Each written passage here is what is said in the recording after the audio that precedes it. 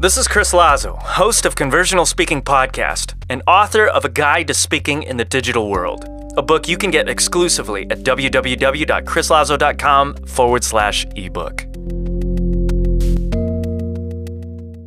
Today on Conversional, we're ending a 2-week series on listener questions. Your questions, and they've been awesome questions. And even though we're ending for now, I would love to keep answering your questions from time to time. So if you keep sending me your questions, I'll keep peppering them in to future episodes. But today, we wrap up this series on frequently asked questions with question number 30. One listener asks, how do you incorporate comedy into your speaking? Yep, that's right. I'm going to teach you how to crack jokes on this episode of Conversional. How do creative entrepreneurs make lifelong raving fans when they communicate? That's the question. This show has the answers. My name is Chris Lazo. Welcome to the Conversional Podcast. So our final listener question is, how do you incorporate comedy into your public speaking? Now, it's really interesting that you ask this because I've been asking this question for the past year. See, there would be moments where in my normal public speaking engagements, I would make people laugh, but it was almost on accident. Serendipitous, if I could put it that way. It happened when it happened, and I wasn't sure how it happened, but it was awesome when it did happen. But I wanted to make people laugh on purpose. I wanted to plan for comedy, plan for those humorous moments. I just didn't know how to do it. And in those moments where laughs did happen, I wasn't sure how it came about. And then my friend Jeff Kaler gave me this book. The book was called Do You Talk Funny? 7 Comedy Habits to Become a Better and Funnier Public Speaker by the author and comedian David Nihill. It's a book on comedy by a stand-up comedian, but here's the twist. He doesn't write to comedians, he writes to business people. His entire argument is that comedy is one of the most powerful connecting elements of a speech. And since most business people lack what stand-up comedians have in spades, to add even one joke to your business presentation, to your Instagram, IGTV, to a Facebook Live, will put you leaps and bounds beyond your competitors or your peers. Turns out, comedy is one of the most powerful elements in a public speaker's toolbox. It also turns out, comedy, like public speaking, is not an innate characteristic or a function of your personality that you're born with. It's a skill, and skills can be learned and developed. So Nihill writes a book to business people and entrepreneurs teaching them how to be funny. Now, I'm going to break down the basic idea from David Nihill of how you can identify humor in a typical day and turn it into hilarious content that you might be able to use in a speaking engagement. And there's really 2 ideas that I want you to take away from this book. The first one is start with a relatable story. Start with a relatable story. Now, first I want to define what a story is, and then I'll share with you where we can find those stories. First, what's a story?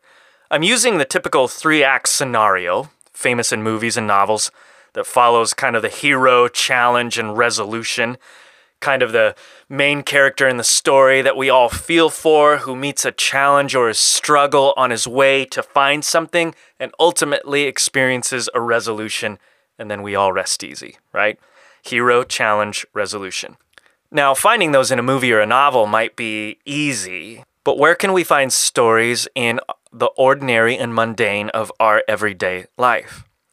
Well, here's the thing. You don't have to be sensational. You don't have to tell a Pixar or a Disney film level story. Really, anything that might have a relatable takeaway. In other words, it's just looking through your day or through your week for glimpses of events or vignettes or circumstances that might be relatable to other people. I'll give you some examples of what I call a story file. I have a story file where I accumulate these types of stories in case I want to make something of them later. For example, I have a story I've used several times about my opportunity to sing with the Brooklyn Tabernacle Choir, Grammy Award-winning choir. I thought it was awesome. It ended up not being awesome. For me, I messed up, but there was a happy ending. And so when I think back on that story, it was a fun story to tell my friends and stuff, but you can also see the relatable takeaway. Themes in that story that other people might be able to relate to. Now, they might not be able to relate to joining the Brooklyn Tabernacle Choir, but they might be able to relate to my dreams. I had a dream of doing that. Other people have dreams. It was a risky situation. Other people might also experience risk. Here's another example. I remember one time my daughter Abby swiped at my laptop with her finger like it was a smartphone. She just swiped at it, trying to change the screen. And I wasn't sure what to do with it, but I put it away in my story file. And there are themes there of parenthood, generational themes, themes of technology. Again, these are broad, relatable themes that lots of people in a room you're speaking to will find connection to. Here's another example. I remember when I was leading the music for a church and we were doing a huge event for Easter. There were about 10,000 people in attendance. We were outdoors at a city college, and I had put together, assembled, and was rehearsing for half a year with a band of about 90 people. So there was a brass section, strings, all the trimmings. There was a huge choir. So all of that together, there were about 90 people on stage. It was one of the biggest things in the music industry that I had done up until that point. And it rained that Easter Sunday. We ended up having to unplug everything and just do the whole thing with an acoustic guitar. So again, the specifics might not be relatable. Maybe not everyone else has done that specific thing, but the theme of an expectation that I had that was not met, it rained on a big day, or failure, those are themes people can relate to. So that's kind of how you start. You look at ordinary daily content in your life that may have a relatable angle to a broader audience, meaning this is a story with themes that other people will be able to relate to. Because when you start any joke, when you start a story, when you start any kind of primary point, you want your audience to see themselves in it. You don't just want to be talking about yourself, even if you are talking about yourself. The ultimate goal is to connect with your audience. And one of the ways we do that is by bringing up situations that most people in the room will probably resonate with. Now, that's the first one. Start with a relatable story. But now, where we started broad, something that's relatable to everyone, now we're going to get specific, where we focus on a personal story. So we began with something relatable to everyone. Now we're focusing on something even more personal. And this is where the magic happens. The magic happens with an unexpected twist in our personal story. In fact, David Nihill does one of the best jobs I've ever heard. Read as many comedy books as I could, books on humor, studied it. He has one of the most practical and simple examples and explanations of what humor really is, and he simply refers to it as that which is unexpected. Humor is basically an unexpected event that's laughable. And herein lies the power of a humorous story. When we start by telling relatable stories that are predictable, they're predictable because we relate to them. We understand them. We have the categories for them. Our expectations are already set. We know where this story is going. And then all of a sudden, that story takes an unexpected turn. That's the potential you have for humor. Humor is being able to spot the unexpected and bring playful attention to it in a timely manner. Say that one more time. Humor is being able to spot the unexpected in your life and bring playful attention to it in a timely manner. So if our first step from David Nihill's framework is to start with a relatable story, the second thing we got to do is find the unexpected in that story. Find the unexpected. We start with a story everyone can relate to, but we end with a specific example of something unexpected. And that, my friends, is where comedy happens. Or take, for example, this explanation by Gene Robertson, the award-winning humorist, who says, "Humor is not about one-liners or being able to tell jokes. It's about accepting things about yourself that can't be changed and finding the humor in situations around you. Things happen on a daily basis that are really funny, but people often let the funny stuff get away, either because they don't notice it as funny or they don't make it a priority to look for it." See, that's what we're doing here.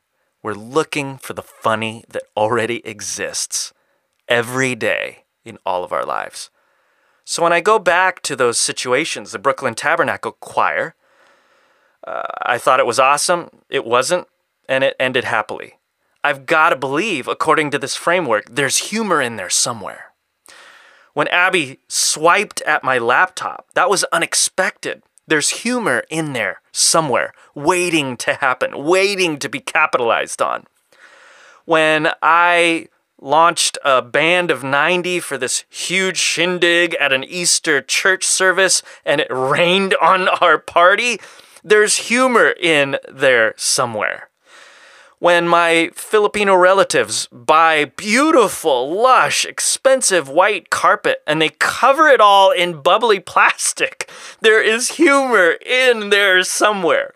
When Waze and Google Maps mispronounce all the Spanish street names in my city, there's humor waiting to be found there. When I recall as a child that sheepdog dragging me around the field by my ankles, as painful as it was in the moment, not to my body, but to my pride, years later, I can look back and say, gosh, there is humor in there somewhere. When I wanted a capture card for all of these Zoom calls at the beginning of 2020 because everyone was remote and they were all sold out and being sold by third parties for exorbitant prices, and there happened to be one in my car 6 inches from me for 2 years and I didn't even know it, there's humor to be found there. Are you seeing how this works, my friends? Humor turns out to be very simple. We must first identify those stories in our lives that are widely relatable to our audience, but that end up taking an unexpected turn. By the way, most of our lives are filled with unexpected things, right? Especially the last 2 years, right? Exactly. That's why humor is always just right under our nose. Sometimes life is tragic, and sometimes life is funny, and sometimes those two are exactly the same. We just have to spot the humor in it all and have the courage and ability to bring it out. Now, for those of you that really love and are helped by concrete examples, let me offer you some jokes that I'll break down according to our framework so that you can see yourself how this works. And we'll start with David Nihill himself. Little disclaimer, I am changing a couple words because this is a clean podcast. He starts off by introducing the story. One day my neighbor handed me a beer bong. It never before occurred to me to drink beer through a funnel. "Call me old-fashioned," I said to my neighbor, looking at the outstretched funnel in his hands, "but a pint glass works just fine." "That's fine. If you're not up for it, you don't have to." My eyes narrowed as my competitive streak kicked in. Ireland doesn't win an awful lot of sports, but we are undefeated in the pursuit of Pyrrhic victories. "Give me the funnel," he said. 12 funneled beers later, I finally bowed out. Now, anyone familiar with drinking beer from a funnel knows exactly what I look like at this point and exactly where I was heading. It wasn't long before the shout, "Hampton police, open the door!" came, as a fist on the other side of our apartment door knocked loudly. I've seen the cultural masterpiece that is Cops, which even ran in Ireland, so I knew they needed a warrant to come in. With the funnel in one hand, I politely pulled back the curtain that covered the door and gave them a friendly wave. The door flew open abruptly. Turns out, Cops was not an accurate representation of police protocol. "Where's the guy in the gray shirt?" the officer shouted as he stepped forward menacingly. Oh shoot, I thought. That guy is done for. Looking down, I realized I am the guy in the gray shirt. Oh, shoot. David goes on to say, and that's when the audience really laughs. See, Nihil started with a story that maybe a lot of his audience can relate to, but it ended with a specific example of something unexpected. The thing that everyone that he's talking to might be able to relate to is a party that he's at. The unexpected twist is that he's the guy with the shirt that the cops are after. Here's another example by Jon Acuff. Jon spoke about how fast the world was changing, a relatable situation for all of us, by saying, "One night at dinner, my daughter said, 'Dad, today at school the internet was down. We had to do everything old-fashioned.' And I said, 'Old-fashioned? What does that mean?' And she said, 'Well, we were supposed to draw the state flag of Tennessee, but we couldn't Google it up, so we had to walk to the library and look it up in a book.' And I said, 'With your legs? The whole way?'" See, Acuff started with a story everyone can relate to. A conversation with his daughter, the generational differences, how the world is changing so fast. But then towards the end is the twist that the old-fashioned thing that his daughter had to do was go to the library. And Acuff actually adds some taglines, extra punchlines on top of that with those last couple sentences. "With your legs? The whole way?" So there's an example of a comedian masterfully twisting or playing with the meaning of old-fashioned, giving it a slightly different angle. Speaking of old-fashioned, Jon Stewart does the same. He says, "I celebrated Thanksgiving in an old-fashioned way. I invited everybody in my neighborhood to my house. We had an enormous feast, and then I killed them all and took their land." Stewart, again, starts with a story everyone can relate to. When we hear that, "I celebrated Thanksgiving in an old-fashioned way. I invited everyone in my neighborhood to my house, had an enormous feast." As a listener, your mind is intuitively saying, "Oh yeah, I know where this story is going." But then the comedian adds a twist. What's he doing? He's bringing out something unexpected. See that? Humor happens in the unexpected twist. That's the punchline. Here's another one. In 1982, while he was on a horseback ride with the Queen on the grounds of Windsor Castle, the Queen's horse is said to have had a bout of prolonged flatulence. The Queen reportedly said, "Oh dear, Mr. President, I'm so sorry." And Reagan supposedly replied, "Quite all right, Your Majesty. I thought it was the horse." Now, we might not be able to relate to those specific details. None of us went on a horseback ride with the Queen of England or the President. But do you see the broader theme? These are friends hanging out together and an embarrassing moment. We've all been there, even if it was under a different set of circumstances and other details. But the twist, and therefore the humor, is in Reagan's reply. We expect the president to accept her apology for the horse, but he accepts it on her behalf, which is funny. There's some masterful examples by comedians and whimsical characters throughout our history. And now I'll end with me. I tried this after reading the book. I was like, okay, I've said funny things in my speaking career and from the stage, but now I know the mechanics behind it. I know how to find humor, I think. So I tried it. And I dug into my story file and picked up the one I introduced earlier about Abby and technology, where she's swiping the screen. She kept swiping the screen, and that was unexpected, so I thought that will be a great example. And I kept processing, why was it so unexpected? And from there, I realized it's because my daughter has not been trained to think of tech in the way I was. She's young, I'm older. I grew up with buttons. She didn't. She grew up with smart screens. And right there, it grabbed me. Okay, my daughter doesn't know what buttons are. This kind of makes me feel old. So I decided to poke fun at myself, and something that many people out there listening to me can resonate with. And that's where I got my beginning story. So I might start with that theme that we can all relate to. It could be technology, it could be kids, it could be the feeling of getting older. But I wanted to put Nihil's framework to the test and make my own joke on purpose. So I began this way. You know you're getting older when people do things differently than you. If you're older, you push buttons. If you're younger, you swipe screens. I got a good taste of this the other day when my daughter walked up to my laptop. She didn't like what she saw, so she began swiping at the screen, getting frustrated because it wasn't changing. I looked at her and said, "Abby, you've got to push the button." She turned around with an inquisitive look on her face and said, "Push the what?" And I said, "You know, those ancient beveled shapes at the bottom of that contraption." Now, this is the age that she's grown up in. She's a digital child. If she wants options, she just swipes screens. Phone screens, iPad screens, laptop screens. Once she even swiped the television. When she's a teenager, she'll probably swipe at my face, saying, "Dad's not changing. Make it go away." Now, I'm not going to break the cardinal rule of comedy by explaining my joke, and I'll let you be the judge of whether that was funny or not. But I think the moral is you can learn to do humor. And you don't have to be a professional stand-up comic ripping off 3 punchlines per minute like some of the pros do. David Nihill's entire premise is if you, as a business person, can say even 1 or 2 comical things in a large presentation, you will leap beyond everybody else in the room because nobody is doing that.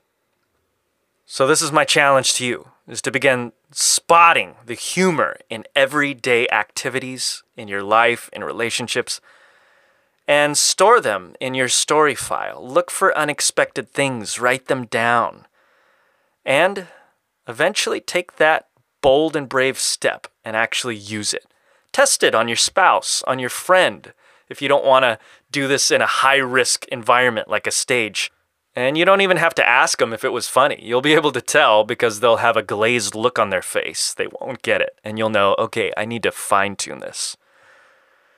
And if you can spot the humor in something and bring it into an actual presentation, even once, you will connect with people on a completely different level.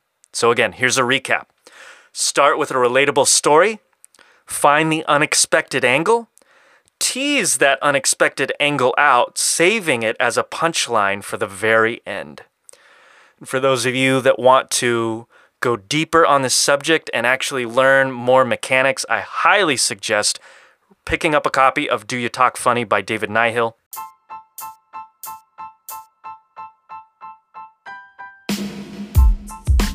And if you like what you're hearing today from me, and don't want to miss out on great episodes in the future on speaking, on communication, sign up for my email broadcast at chrislazo.com. I'll send you my best podcasts, writings, and offers whenever I'm cooking up something real good. And immediately upon signing as my gift to you, I will send you a PDF on 5 secrets I've discovered that will cause you to speak better. Until next time, this is Conversional Speaking, and I'm your host, Chris Lazo, signing off. I'll see you in the morning.